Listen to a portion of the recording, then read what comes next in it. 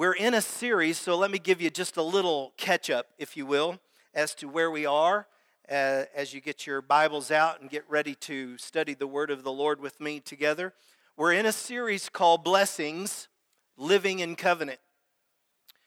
We talked about that the Apostle Paul said that there were three types of people on the planet. This is all review. That there is a barbarian mindset. And that barbarian mindset says victory is through threat and intimidation. I use the example of ISIS. That is a form of barbarian thinking. Then Paul said there is another type of thinking which is Greek. And the Greek mindset says I can, with my own secular humanism is the basic of the teaching of Greek thinking. That I can, if we leave humans alone long enough, they'll get better and better and smarter, and things will get better and better. The only problem with that theology or that theory is that everything on the planet denies that fact because it doesn't advance, it declines apart from the third type of thinking, and that is Hebrew, the God of the Hebrews. When we begin to figure out who our God is, and this series about knowing God as a covenant, a blood covenant God. And with each step of that, I hope that it makes more and more sense to us as to who this God that we serve. For the first session, we talked about our robe, exchanging robes, and what that means. As you'll watch through this process, is I call it the great exchange. He takes our robe of sin, of humanity, of failure, and of flesh. He takes that robe away from us and puts on us, if you're in blood covenant with God the Father, He puts on us the robe of righteousness. That's a good trade. That's a good exchange. The second part of a blood covenant, as they would share in the exchange of coats, then they would do the exchange of belts. And what we found out, that's where the weapons were held as they would do their work or as they were in battle. And so that represented my weakness I exchange for His strength. My sin for His righteousness, my weakness for His strength. And then today we're going to look at the third process or step in an Old Testament blood covenant event. The third step is the exchange of the cutting, the actual killing and cutting of the sacrifice. The animal sacrifice, as we're looking at it right now from an Old Testament eyes. And this great exchange is my unfaithfulness for His faithfulness. Every step along this covenant, you're going to see how God is making an offer for us that there is really no way that we could refuse it. So the question I want to try to answer today is, why is the blood covenant necessary for me and you to be right with God? Why is that such a big deal? The Hebrew word for covenant is berith. And the definition of berith is that you make an incision till blood flows. That's the definition behind the word covenant. So when you hear new covenant or old covenant, we're talking about blood flowing in both, from the Old Testament and in the New Testament.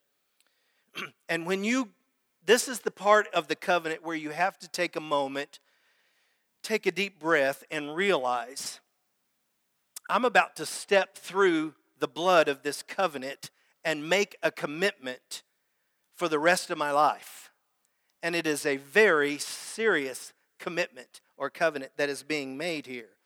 That's why we have to consider, do I want to make all of that exchange with God for all of my weakness?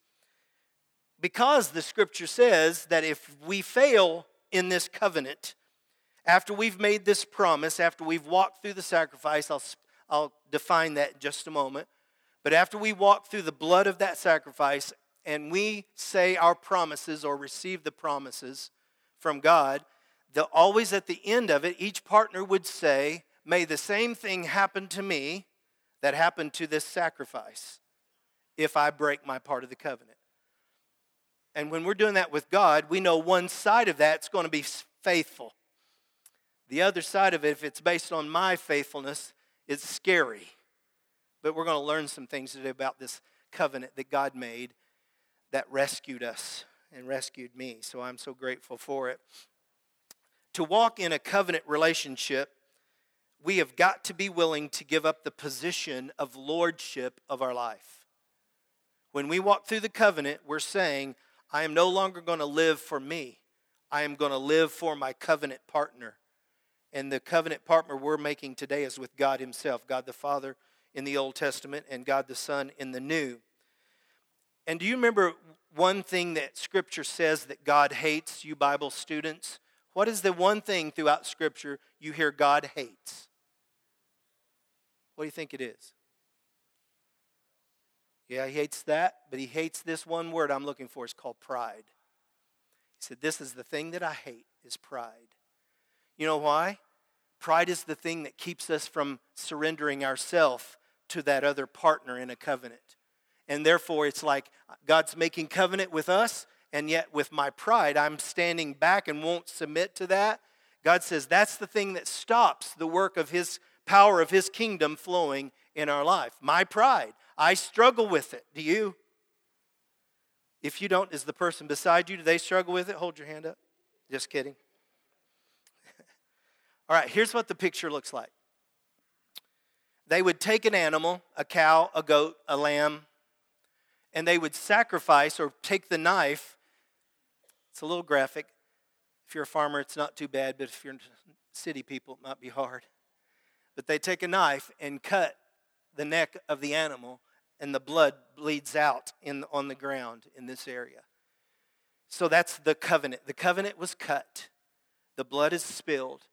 Then they actually go through, this is the third part of the blood covenant, they would take the utensils, knives necessary, and sever that animal down the center so that one half would be laid on this side of the blood that's spilt here, the other half of the animal would be laid here.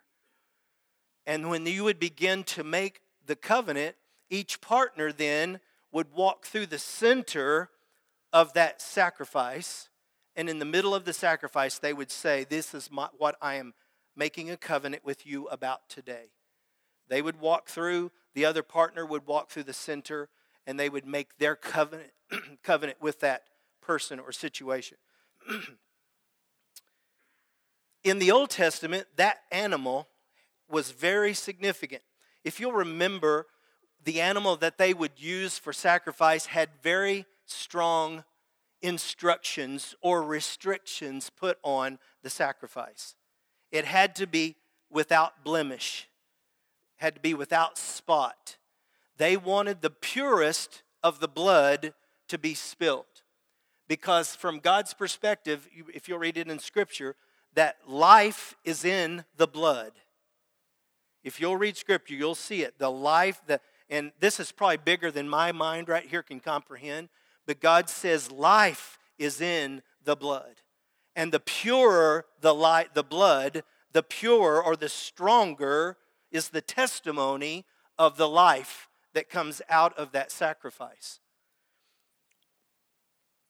In Genesis chapter 15, if you have your Bibles, let's start there today.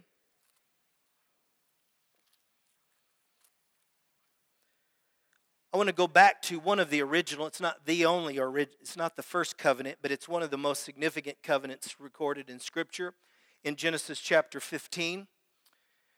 And I'd like for you to follow along with it and make note of the steps and the actions, the covenants, the promises that were made here and how it was made. After this, the word of the Lord came to Abram. This is before he became Abraham. This is Abram. I am your shield, your very great reward. But Abram said, O sovereign Lord, what can you give me since I remain childless, and the one who will inherit my estate is Eliezer of Damascus? And Abram said, you have given me no children, so a servant in my household will be my heir. But a son coming from your own body will be your heir. He took him outside and he said, look up at the heavens and count the stars, if you can count them. Then he said to him, so shall your offspring be. Abram believed the Lord. I marked that in my scripture because I think you should too. Abram believed the Lord. That's where it starts. and he credited it to him as righteousness. He also said to him, I am the Lord who brought you out of the land of Ur of the Chaldeans to give you this land to take possession of it. But Abram said, O sovereign Lord, how can I know what I will gain or possession of it? So the Lord said to him, bring me a heifer, a goat, and a ram, each 3 years old, along with a dove and a young pigeon. Those were the animal sacrifices. Abram brought these to him, cut them in two, arranged the halves opposite each other. The birds, however, he did not cut in half. The birds of prey came down on the carcasses, but Abram drove them away. As the sun was setting, Abram fell into a deep sleep, and a thick and dreadful darkness came over him. Then the Lord said to him, know for certain that your descendants will be strangers in a country not their own, and they will be enslaved and mistreated 400 years. But I will punish the nation they will serve as slaves, and afterward they will come out with great possessions. You, however, will go to your fathers in peace and be buried at a good old age. In the fourth generation, your descendants will come back here, for the sin of the Amorites has not yet reached its full measure. When the sun had set and darkness had fallen, a smoking firepot and a blazing torch, which represent God walking through the sacrifice, appeared and passed between the pieces. On that day the Lord made a covenant with Abram and said, to your descendants I give this land, from the river of Egypt to the great river, the Euphrates, the land of the Kenites, Kenizzites, Cadmonites, Hittites, Perizzites, Rephaites, Amorites, Canaanites, Girgashites, and Jebusites. I should have an applause, because I made up half of those ites. But that's the passage that I wanted just to look at, because it's very significant to see what the Lord did here in this thing. God asked for the sacrifices. Abraham brought them in. Remember, severed them. The birds, they just removed their heads and let the blood drain. And it's called vicarious. In other words, these animals were sacrificed for a period of time in the Old Testament. I'll talk about it a little bit later, but notice this as you read, when people were forgiven for their sin, actually not forgiven, atoned for their sin in the Old Testament. Once a year, the high priest would go in after blood sacrifices, after ritual cleansing. He would go into the Holy of Holies, and there they would sprinkle the blood, the purest blood that they had, the animal blood sacrifice. And the scripture says it would be an atonement for that people, for the Hebrew people, for a year, because that high day of atonement came around one time a year. So that one act of sacrifice and blood spilling and sprinkling covered people's sins for a year. Anointing, or this concept of the atonement, is to cover. Please catch the difference. The Old Testament is you are atoned, covered. The New Testament, under the blood covering of Jesus Christ, there is remission, or the removal of sin. That's a big step. It went from just covering sin to removing sin. Why? You know why? All of this early sacrifice was shadows of something coming in the future, which is much greater. The blood of Jesus. Spotless. And in that blood that came from that spotless sacrifice of Jesus came a power that is a power over death. It has resurrection power within it. And it not just covers your sin. I don't know if you can catch it. It removes your sin. Past, present, future. Removed by the power of the blood of the New Testament sacrifice, Jesus. His blood is very powerful. What does this mean? We begin, do you know the outer court? You know, the tabernacle of the Old Testament was made of the outer wall, and it was called the court of the Gentiles. And then there was an inner wall that's called the holy place. And then inside the holy place was a smaller room called the Holy of Holies. And it's the place that the mercy seat was there, a lot of symbolism. But on the mercy seat, God's presence was there. Now, we're probably all tired of trying to understand a God that somebody else explains what he is and what he isn't. Because everybody, all humans, have our own ideas of what this means. And many times we've turned God, this God that we serve, this covenant God, into like a Santa Claus. God, I want this, and I want that. We've turned him into a genie. If we do this, then he'll give me this. And what I need you to understand, this God that we serve is more powerful than you have the slightest concept of. And I'm putting myself in the same way. There's no way for us to understand how powerful this God is that we serve. But I want to tell you this, listen. Every one of us in this room are required to make a direct contact with our Creator. Every one of us. If you're expecting to be okay at the end of this journey because your grandpa was a pastor, didn't work. Because your mom and dad were good people, that's good for them, doesn't work for you. Every one of us have to come in direct contact with this Creator God. And you know the only way to do that is there has to be a blood preparation. We can't walk into the presence of God. He's holy, He's just, He's righteous to the maximum extent. He is the definition of all of those things, and I'm the definition of all the opposite of those things. So there's no way I can walk into the presence of this almighty God except for there to be the sprinkling, like the Old Testament sprinkling of the blood, that allows me entrance. And when Jesus went to the cross, you remember what happened to the veil in the temple? The thing that separated everybody from the position or the presence of God, the veil. Remember what happened when that first drop of blood hit the ground from Jesus? That veil rent the power of the blood. It tore that veil. That means because of that sacrifice, we can walk right up into the presence of this holy God. If you haven't been there, you've got to be there. You've got to know Him. You can't just know about Him and think everything's fine. And I'll tell you this, once you've been in the presence of an almighty God, you won't come out the same as you were. You won't come out, because I know folks that claim the name of Christ and have some of the greatest venom in their heart and their life. And it's not me to judge, but someday they'll stand before their God. And they will know where they stand. I love this passage. There's so much in that little passage I read. I could spend a week with you on it, but I want you to notice something. Who walked through the covenant? Did Abram walk through that covenant?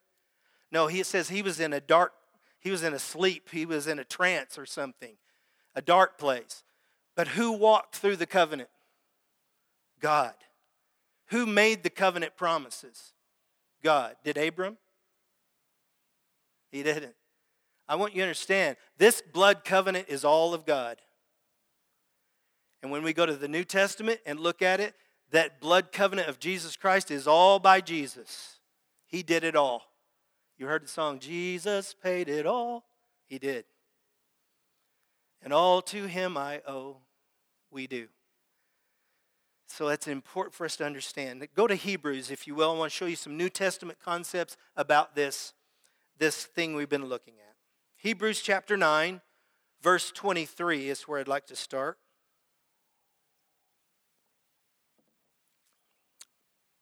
I don't know if you're still with me, but you act like you are, so I like it.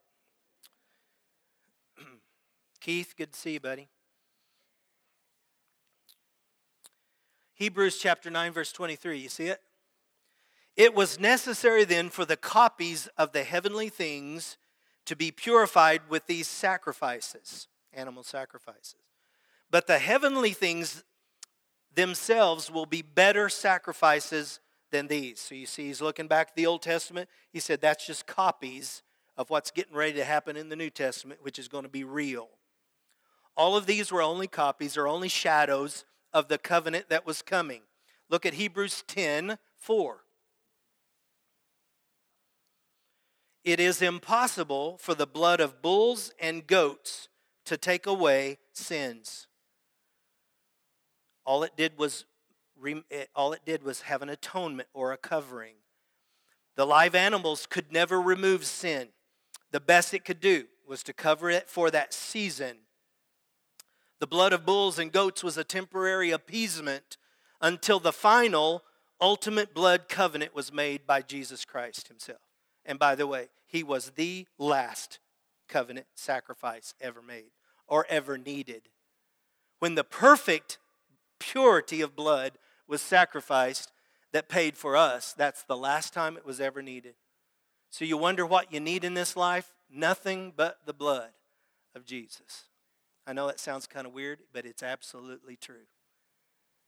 Nothing you'll ever find in this journey, whether it's a day, you lived a day and went home, or if you're 110 and you're barely cranking, and whatever you are in that journey, all you need is him and that blood covenant. And if you've not done that, I've been praying all morning, that you don't leave here today until you find that. Enter through the blood covering of Jesus Christ, right into the presence of God until your life is changed. Hebrews 9:24. 4 verses here. I'm not going to read all day, but these are important. For Christ did not enter a man-made sanctuary that was only a copy of the true one. That's the old covenant. That's the tabernacle. He entered heaven itself, now to appear for us in God's presence. That means he's in the presence of God. Nor did he enter heaven to offer himself again and again, the way the high priest enters the most holy place every year with blood that was not his own. Then Christ would have had to suffer many times since the creation of the world. But now he has appeared once for all at the end of the ages to do away with sin by the sacrifice of himself. Do you see that? Do away with sin. Just as man is destined to die once and after that to face judgment, so Christ was sacrificed to take away the sins of many people. Amen? Well, that's weak. So Christ was sacrificed, listen, to take away the sins of many people. Amen. That's our hope. That's it. Bottom line right there. That's our hope. And he will appear a second time. Not to bear sin this time, but to bring that final salvation to those who are waiting for him. He will bring that final act of salvation. Then when the Lord was meeting with the disciples, recorded in Luke chapter 22, he said, in the same way, after the supper, he took the cup, saying, this cup is the new covenant in my blood, which has been poured out for you. This perfect blood has been poured out for you. And it was not an atonement this time. It is the removal for the forgiveness of sins. All of the shadows of the Old Testament covenant were fulfilled in Jesus. They were shadows foreshadowing, and when Jesus came, that was the full plan of God for the redemption of mankind. And it's vital that you understand this.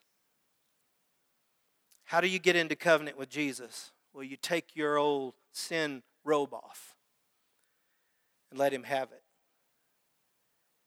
And then you receive the coat or the robe that he provides you, and it's called righteousness. He says it's a righteousness not of our own, it's of a gift of God. We put on his righteousness. How do you do that? By faith. You bring your sin and you say, God, I'm a sinner. I have no hope. God said, I've already paid your price. Here, let me have your coat. And here's mine. That'll cover you. Scripture says that when God looks down on those who are covered in the righteousness of Jesus, the blood of Jesus, you know what he sees? Jesus. That freak you out just a little bit? When God looks at you, he sees Jesus because you got his robe on, his royal robe, his high priest robe, his kingly robe. I could go on and on and on what that means, but that's who you are in God's sight. Now, the enemy's real good at lying to you all day long about how nasty and awful we are because we know we're from that. But that's not how God sees you once you've been to the cross and received the blood of Jesus. Exchange our weakness for his strength, put on his belt. Exchange our unfaithfulness for his faithfulness through this sacrifice. Can I ask you a question? Have you done this? Honestly, have you done this? If there's question, if there's a lot of doubt and you have no memory of any kind of a commitment like that of your life to the Lord, you're probably not right, even if you've been in church from a baby. Because it requires that we each meet our Creator through the blood of Jesus and ask him for his forgiveness, for him to make covenant with us. Isn't it so good to know that we are weak? And if the enemy went against us, we sang songs today were all covenant words. I don't know if you paid attention to it. Nothing formed against me will stand. He's got the whole world in his hand. Do you understand? We sing words of the covenant. In my weakness, the enemy, all he has to do to me is say boo, and I'm out. But if my covenant partner has the belt and it has all power and all authority, and all he has to do is say a word and it's done. Remember what he said to the stars? Let's have some stars. There they are. So if my covenant partner can handle anything that I ever face, way beyond what I could ever consider, I don't have to be afraid. Because I can get behind him and act strong. Right? Or I can be in front of him and he comes behind me, and who's ever in front of me sees him and I think I'm strong, but they're actually looking at my covenant partner behind.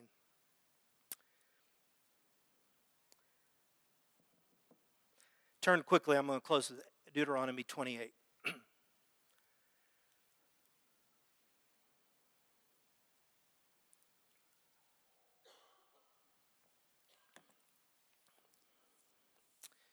You want to know why a nation prospers and why a nation fails? You want to know why? It's not Greek thinking that we're going to get smarter and better. It's not barbarian, we're going to come in, we're going to turn this into a caliphate. That's not what changes a culture. I'm about to show you what God says changes a culture. Deuteronomy 28. This is obedience to the covenant of promise. If you fully obey the Lord your God and carefully follow all of his commands I give you today, the Lord your God will set you high above all the nations of the earth. All these blessings will come upon you and accompany you if you obey the Lord your God. Here's what he said. You'll be blessed in the city and blessed in the country. The fruit of your womb will be blessed, and the crops of your land and the young of your livestock, the calves of your herds and the lambs of your flocks. Your basket and your kneading trough will be blessed. You will be blessed when you come in. You will be blessed when you go out. The Lord will grant that enemies who rise up against you will be defeated before you. They will come at you from one direction, but he will make them flee from seven. The Lord will send a blessing on your barns and on everything you put your hand to do. The Lord your God will bless you in the land he is giving you. The Lord will establish you as his holy people, as he promised you on oath. If you keep the commands of the Lord your God and walk in his ways, then all the peoples on earth will see that you are called by the name of the Lord, and they will fear you. The Lord will grant you abundant prosperity in the fruit of your womb, the young of your livestock, the crops of your ground, in the land he swore to your forefathers to give you. The Lord will open up the heavens, the storehouse of his bounty. Do you want any of this yet? To send rain on your land in seasons, to bless all the work of your hands, to lend, watch this, you will lend to many nations, but will borrow from none. The Lord will make you head and not the tail. If you pay attention to the commands of the Lord your God that I give you this day and carefully follow them, you will always be at the top and never at the bottom. But don't turn aside from the commands I give you today to the right or to the left, following other gods or serving them. I could go on, and I want you to go on. If you would see what happens when we break covenant with God, it's the opposite of everything I just said was blessing. Just the opposite. You want to know why a nation is blessed and prospers? And you want to know why a nation fails? It all has to do with God and our response to His loving act of covenant upon us, His people.